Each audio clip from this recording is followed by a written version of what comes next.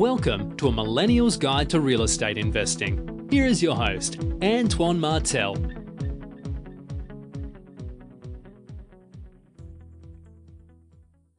Hey everybody, welcome back to another episode of A Millennial's Guide to Real Estate Investing. Today I have Brian Iregbu. He's a wholesaler in Texas. I follow him heavy on Instagram. On Instagram, he's house buying Brian, posts a lot of great content, does a ton of big stuff. So thanks so much. I'm really excited to have you on here today. Well, thank you, man. Thank you for having me on. No I know worries. we've been talking for quite a while. Hop on your podcast. I know, right? But yeah, so thanks for coming on. Tell everybody a little bit more about yourself and what you do. Okay. So I would consider myself a real estate entrepreneur versus wholesaler. I do wholesale deals. I do creative deals like, subject to lease options. I really like those because I like to try to acquire properties with, little to no, money down or resources and keep them as holds. I started off, I was actually a high school teacher for like 4 years. And then I started working in the oil and gas field, got, that six-figure job that everybody was like is the dream. And then I was like, yeah, still don't have enough money. Six figures is not what you thought it was. So then I started looking at other things and everything kind of led back to real estate. So I just gave it a try and it's been about 5 years now. And that's what I've been doing. Got it. And then you were also so you worked as a school teacher, but then you also had another full-time job after that, correct? Did you recently quit that job? So that was the six-figure job. I was working for ExxonMobil, a real big company, Fortune 3 companies, so a really good job, great. Everything was great. I just didn't want to do that anymore, man. It was one of those things where I knew that I was really just going to work because they were paying me, but I wouldn't do it if they weren't, if that makes any sense. Yep. And most people, they just consider it, well, you got to do what you got to do. But I feel like, if you can align and be able to do something that you actually like to do and get paid, so it's a more fulfilling life. So, I would just go, to work every day and I'd just be tuned out. They're talking about, we'd be in meetings and stuff with high up bosses and they're talking about all this oil and gas stuff. And like, my head is in a whole different place. Yeah. Like, man, I need to get out of here, man. Yeah. And so what did you start doing? You started with the wholesaling while you had that full-time job, and how did you Absolutely. So in my off hours, man, I would just I would be marketing and finding deals. And when I would get off of work, I would be in my work uniform and go to seller appointments, just like that and put deals together. And I came to the point where I was like, what is my escape path? And I was like, wholesaling is cool, but, it's still a job, active income. So I made a goal to, if I can make what I'm making at my job and passive income, then I'll leave, Yeah. And so, of course, you got all the things that they take out and get taxed real heavily with the W-2 income. But once I reached my goal passively, I left. Awesome. And then so how are you finding, when you first started, how are you finding those deals, getting them under contract? Where were you finding your buyers? And then I guess, first of all, define what is a wholesaler and what does a wholesale deal look like? And then how did you go about getting those when you first started? Absolutely. So, man, still to this day, man, one of my favorite lead sources is actually bandit signs. And then you're in a small market, after you do so many deals, you start to get referrals. And referrals are some of the best leads because, you don't have the guards up from the sellers. They've already warmed up because of, someone vouching for your reputation. So those are the ways I was finding them. And as far as a wholesale deal, what it looks like is we're typically assigning these to a cash buyer. So we're getting the deal under contract at a deep discount, and we're assigning our rights to purchase it to a cash buyer for a fee. And what that looks like is, we the 70% rule. Our cash buyer needs to be all in at 70%. So they need to be able to purchase the property, rehab the property, and our assignment fee needs to be in there, all for 70 cents of ARV. Because our cash buyer is looking to purchase the property, rehab it, make it look all HGTV ready, and then put it on the market for, the nice family that's looking to move in and Yep. go get a conventional FHA loan or something like that. Got it. Okay, cool. So bandit signs was actually your number Yeah, one. yeah, bandit signs, man. I got it. And Bandit then signs, driving for dollars. got it. In the beginning, I was doing a lot of calling for sale by owners. Those are the tough sellers. They want Yeah. every single penny. Yeah. Jesus.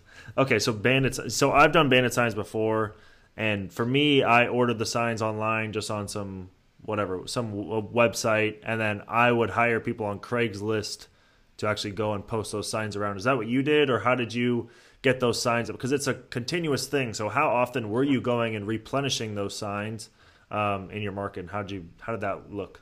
So that's a good one. So I would go to this site called supercheapsigns.com, and there's some other dirt cheap Dirt signs. cheap signs is where I got mine. Yep. Yeah, I hear that one a lot. I usually use super cheap signs, same thing. Yep. But I would go ahead and get them already printed. I know a lot of people handwrite signs. I've never done it a day in my life. I never really understood the reason. I guess it's one of those things where written letter versus typed, but I never did any split testing. So that looks like a lot of labor. So I've always got the printed signs already. And at first I was putting them out myself, like I would work shift work. And let's say when I'm working a night shift and I get off at 4 a.m, I would go ahead and when I get off after a 12-hour shift, I would put up all the signs, and Wow. then go home and try to get to sleep before the sun comes up. After a while, when I got to the point where I was doing more deals and I just didn't have as much time, I actually, it's funny, I ran across one of my former students from when I was a teacher, and I was paying him a dollar per sign. I paid him a dollar per sign, and he would, put up all the signs for me. And as far as the frequency, the good thing is that a lot of these signs don't get taken down, so I would put them up as needed. Because there's different strategies. Some people say, oh, put them up on a Friday evening when code enforcement isn't at work, and then pull them up on Sunday evening.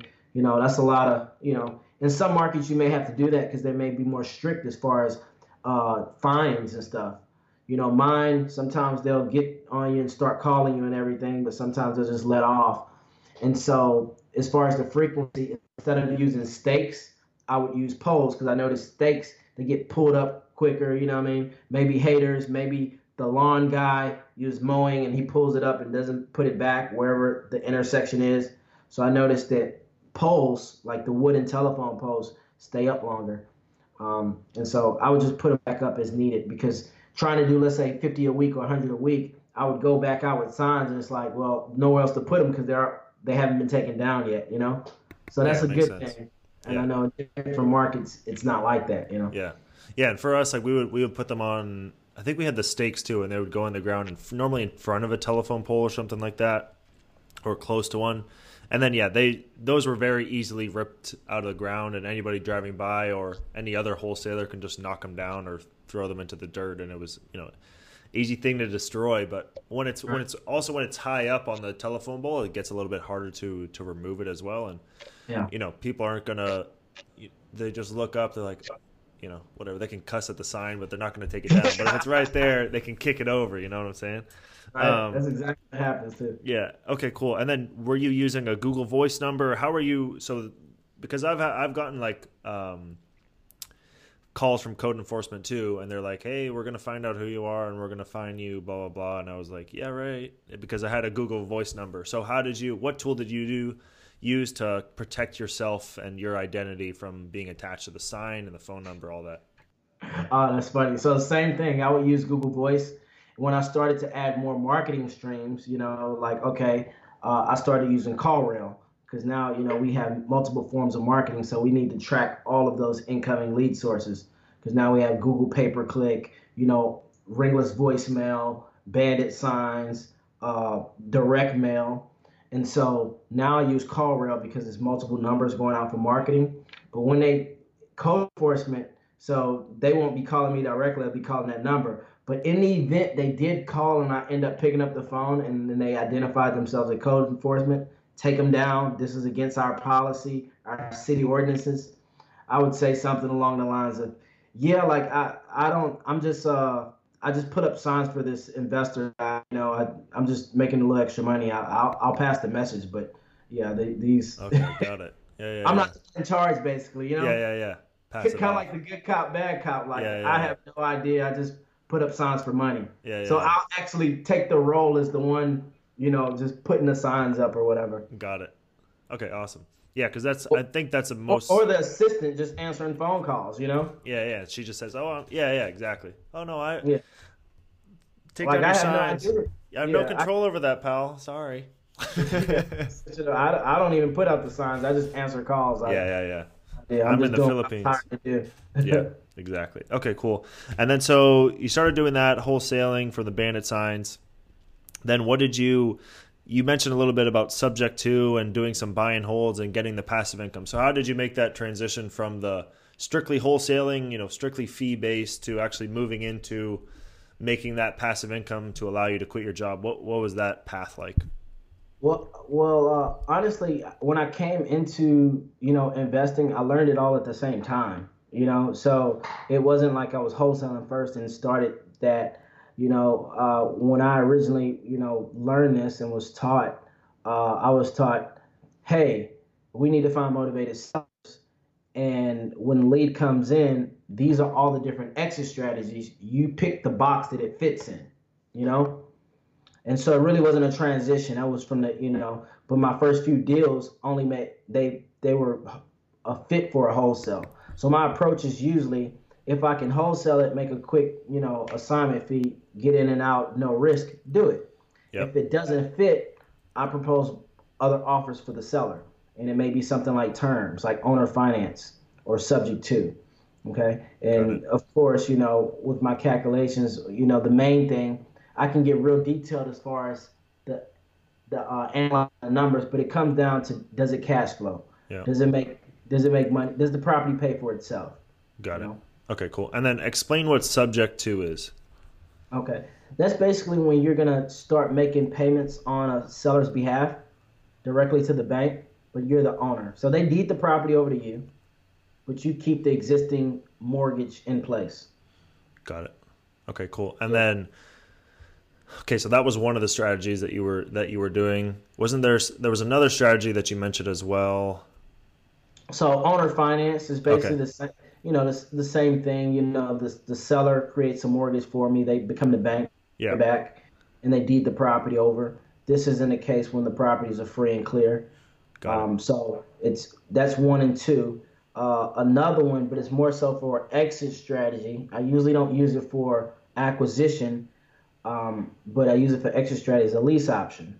So instead of just your typical rental, where you're factoring in like property management, maintenance, and everything like that, we do a rent to own where we push the maintenance on the tenant. We also collect the non-refundable option deposit up front. Got it. Okay. Yeah. And then we give them the option to exercise, if they like, which the majority never exercises. Mm-hmm. So now you just have a great cash flow and rental. Yep, exactly. Okay, cool. So you were able to, over those last four years, was it 5 years? You were able to pick up enough buy and holds in order to quit that job at Exxon? Right. Awesome. Cool. And then when did you quit that job?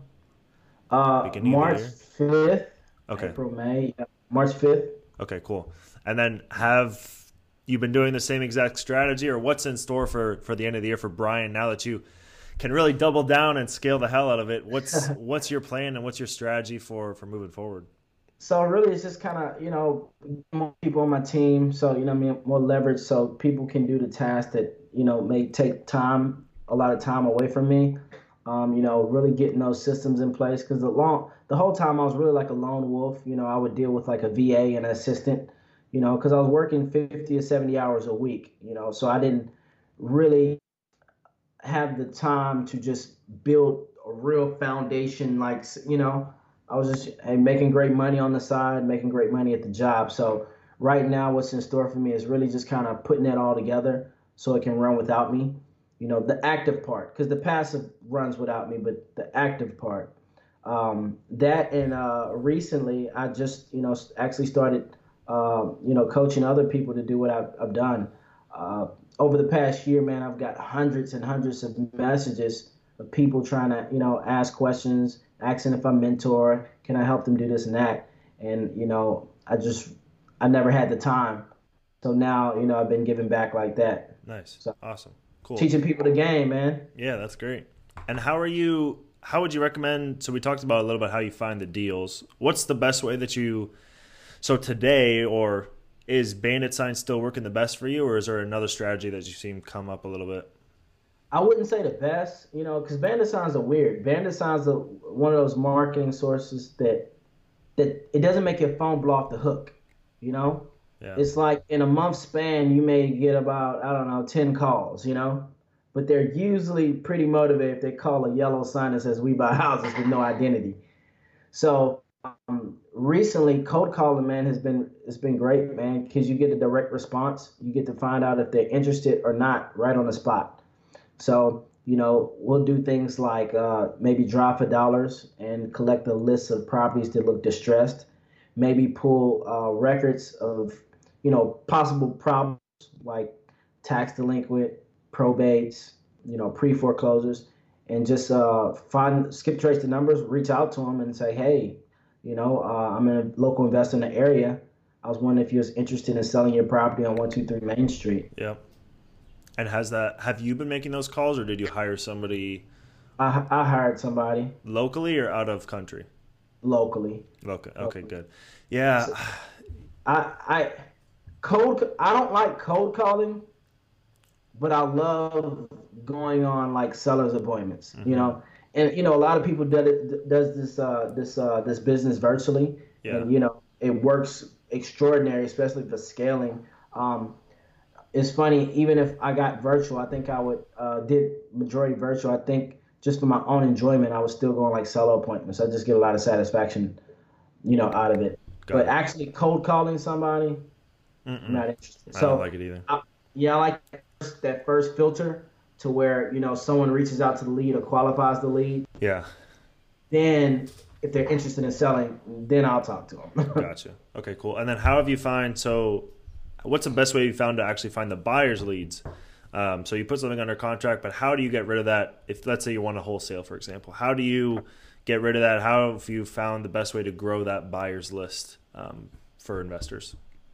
Okay, so a few different ways, man. I got like five. The number one, as far as tried and true, is just going to an auction, going to a foreclosure auction or a tax auction. The reason why is because these people. So I know as far as our auctions, anyone can go. It's public, but to actually participate in the auction, you actually have to register, to be, to bid. So those are the people that I'm paying attention to. I'm paying attention to the people that's actually waving their hands and bidding, because I know if they win that bid, they need to have a cashier's check to the courthouse by the end of the day. So there's no way to fake that, because you got a bunch of looky-loos that, say they're cash buyers, but they're not. They may be wholesalers. But these people are legit. They're really buying properties on the spot. So I go to something like that, and it happens every single month. Your tax auctions, your foreclosure auctions. I just pay attention to who's bidding. I approach them like, hey, I find deals like this all the time, like the one you're bidding on. Instead of the competition, would you like me to reach out to you when I get a deal? Boom. That's awesome. That's one. Another way is reach out to. Well, I have MLS access. I was a realtor, Keller Williams, but I have really close realtor friends. So with MLS access, I can just go pull up the closed comps. And let's say I can go 90 days back, look at all the closed comps, the closed cash, right? Pull up the address, the owner's address for that property to close. Boom, I reach out to them like, hey, I seen you just bought a property on 123 Sarah Street. It looks like you're an investor. Would you be interested in more deals like that? Same thing with the, going to the, what's it called? HUD, the housing authority. Going to Okay. the local housing authority. Yep. And go pulling a list of all of the homes that are for rent. All right. And then find out who the owners are of those properties that's for rent. Yeah. A lot of times those are investors. Some have a property for rent by default. Maybe they just had to rent it because they couldn't sell it. But a lot of them are purposely in the house for cash flow, and they're investors. Yep. Agree. So those are a few ways, and also ghost bandit signs, man. Those bandit signs that say we buy houses. Put a bandit sign out that says 3-bed, 2-bath. Asking 59K ARV 120. That's true. Yeah, I never thought of that either. Yeah, I love the courthouse idea. They call you and like, hey, I'm calling about that deal. Yeah, we just actually sold that deal, but I can give you a call when the next one comes. Yeah, exactly. Just to grow the list, that's all you need. Yeah, exactly. Right.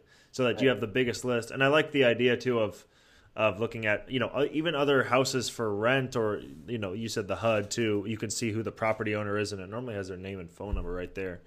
But even if it's just houses for rent, and calling, even if it's the property manager, be like, hey, I have the house next door. Can you ask the owner if they want to buy the house next door? And trust me, they want to manage those houses too. So you can reach out to property management and see if that owner wants to buy the house next door, and then they get management. So it's all, There's so many different ways. Yeah. And I'm sure people probably talk to you and people like, hey, man, it's so hard to find somebody to buy my deals. And I always tell people anything to sell for the right price. Mm-hmm. If it's not selling, it's not a deal. Exactly. And you have so many investors out here looking for a great deal. That should be the last of your worries. Yep. Ideas is like you said, call a property management company and say, hey, I source deals and find deeply discounted properties. Do you guys manage any properties for any investors that would be interested in buying more? Yep. Exactly. Same thing with the title company. The title company is like the foundation of all transactions. Mm-hmm. They see all of the transactions close. You could go to your escrow agent and say, hey, Mrs. Escrow agent, do you have any investor that's buying a lot of properties in this area and probably will want more? Because I got a lot of them I'm trying to get rid of. Mm-hmm. Absolutely. And you went to the source. You went to the escrow agent. Yeah. All the transactions closed. Yep. That's true. So, that's true. Yeah, and they know who's buying, and they can't really disclose information unless both parties agree. So they're not going to tell you much, but you say, hey, anybody close? Yeah, exactly. Anybody closing stuff in this zip code? Mind sending them this address with these photos? Yeah, sure. And then a week, because they want the closing too. So it makes sense for them to pass it through you and get the deal done that way. So yeah, and I just hear it turn around like, hey, if they say they can't disclose it, okay, I definitely understand. Well, can you give them my contact information? Mm-hmm. Yeah, exactly. Yeah, I agree. That's awesome. Yeah, because I just hear it a lot that people just come up with excuses. Oh, I'll get a property under contract, but nobody's going to buy it. And I'm like, that's the least of your worries. We didn't even talk about getting a pro account on Bigger Pockets and posting it up there. There's a million different ways to putting on a Craigslist. There's a million ways. Zillow, Craigslist, Facebook Marketplace. Yeah, has been pretty high. I don't know how that skipped my mind, but man, I've moved quite a few properties on Facebook Marketplace. Really? Last 6 months. Yeah. Crazy. How many deals are you guys doing on a monthly basis now? Or contracts? I'm still around 1 to 3, man. Cool. Awesome. And then in the same market, small little market you're in, or are you looking at going into the bigger Houston, or what's? I recently just closed on a deal in Houston not too long ago. So a little bit in Houston and my surrounding areas and cities. But yeah, that's basically where I'm at, just right here in Texas. Got it. Okay. Any interest in expanding into greater Texas or even larger? Absolutely, man. I just don't know in what fashion, Yeah. Because, as far as holds, I like holds in my backyard or somewhere that I can, drive to, quickly, or within an hour. Yep. So maybe as far as assignments and things in wholesale, maybe, Yeah. And are you managing all the rental properties you own? Yes, the ones that are rentals, but a lot of them, kind of manage themselves, when you kind of do the lease option. We just make sure that, we do our regular checks to make sure that the property's still in great condition. They're still taking care of, the landscaping and things like they should. Yeah. And they're paying their bills, right? Yeah. That's awesome. Cool, man. Anything you have coming up, anything you want to pitch? I know you said you're doing some mentorship, so any way that people can get in touch with you or anything you have coming out, maybe plug your Instagram too. Yeah. So, man, if you want to connect with me, House Buying Brian, Brian with an I, on Instagram, and my YouTube is Brian, first name, Iregbu, last name Iregbu. You could link it Yep. below. But yeah, Facebook, I hate it, but I am on there, first and last name. Facebook is too much. I know. Yeah, it's so much stuff you can do. It's like Walmart, you know. I know. It's too much. So yeah, that's how you can connect with me. I actually just launched Creative Real Estate Academy, Creative REI Academy. I'm sorry, and that's my group coaching where I teach people the strategies that I do. Acquiring properties, with little to no money down. Awesome. So that's how you can reach out to me, man. Cool, man. Awesome. Well, thanks so much for coming on the show. First wholesaler on here, so tons of great information. And if anybody wants Don't call me that. I'm just joking. What? Don't call me a wholesaler. I'm just messing with you. Well, hopefully people will start calling you and reaching out to you, seeing if they can join your course and stuff like that. Brian's a great resource. I would highly encourage following him on Instagram as well. He posts a ton of great content on there on a daily basis. So please reach out to him. Go follow him as well. Thanks so much for coming on the show, Brian. It was great having you. Thank you, man. Thank you.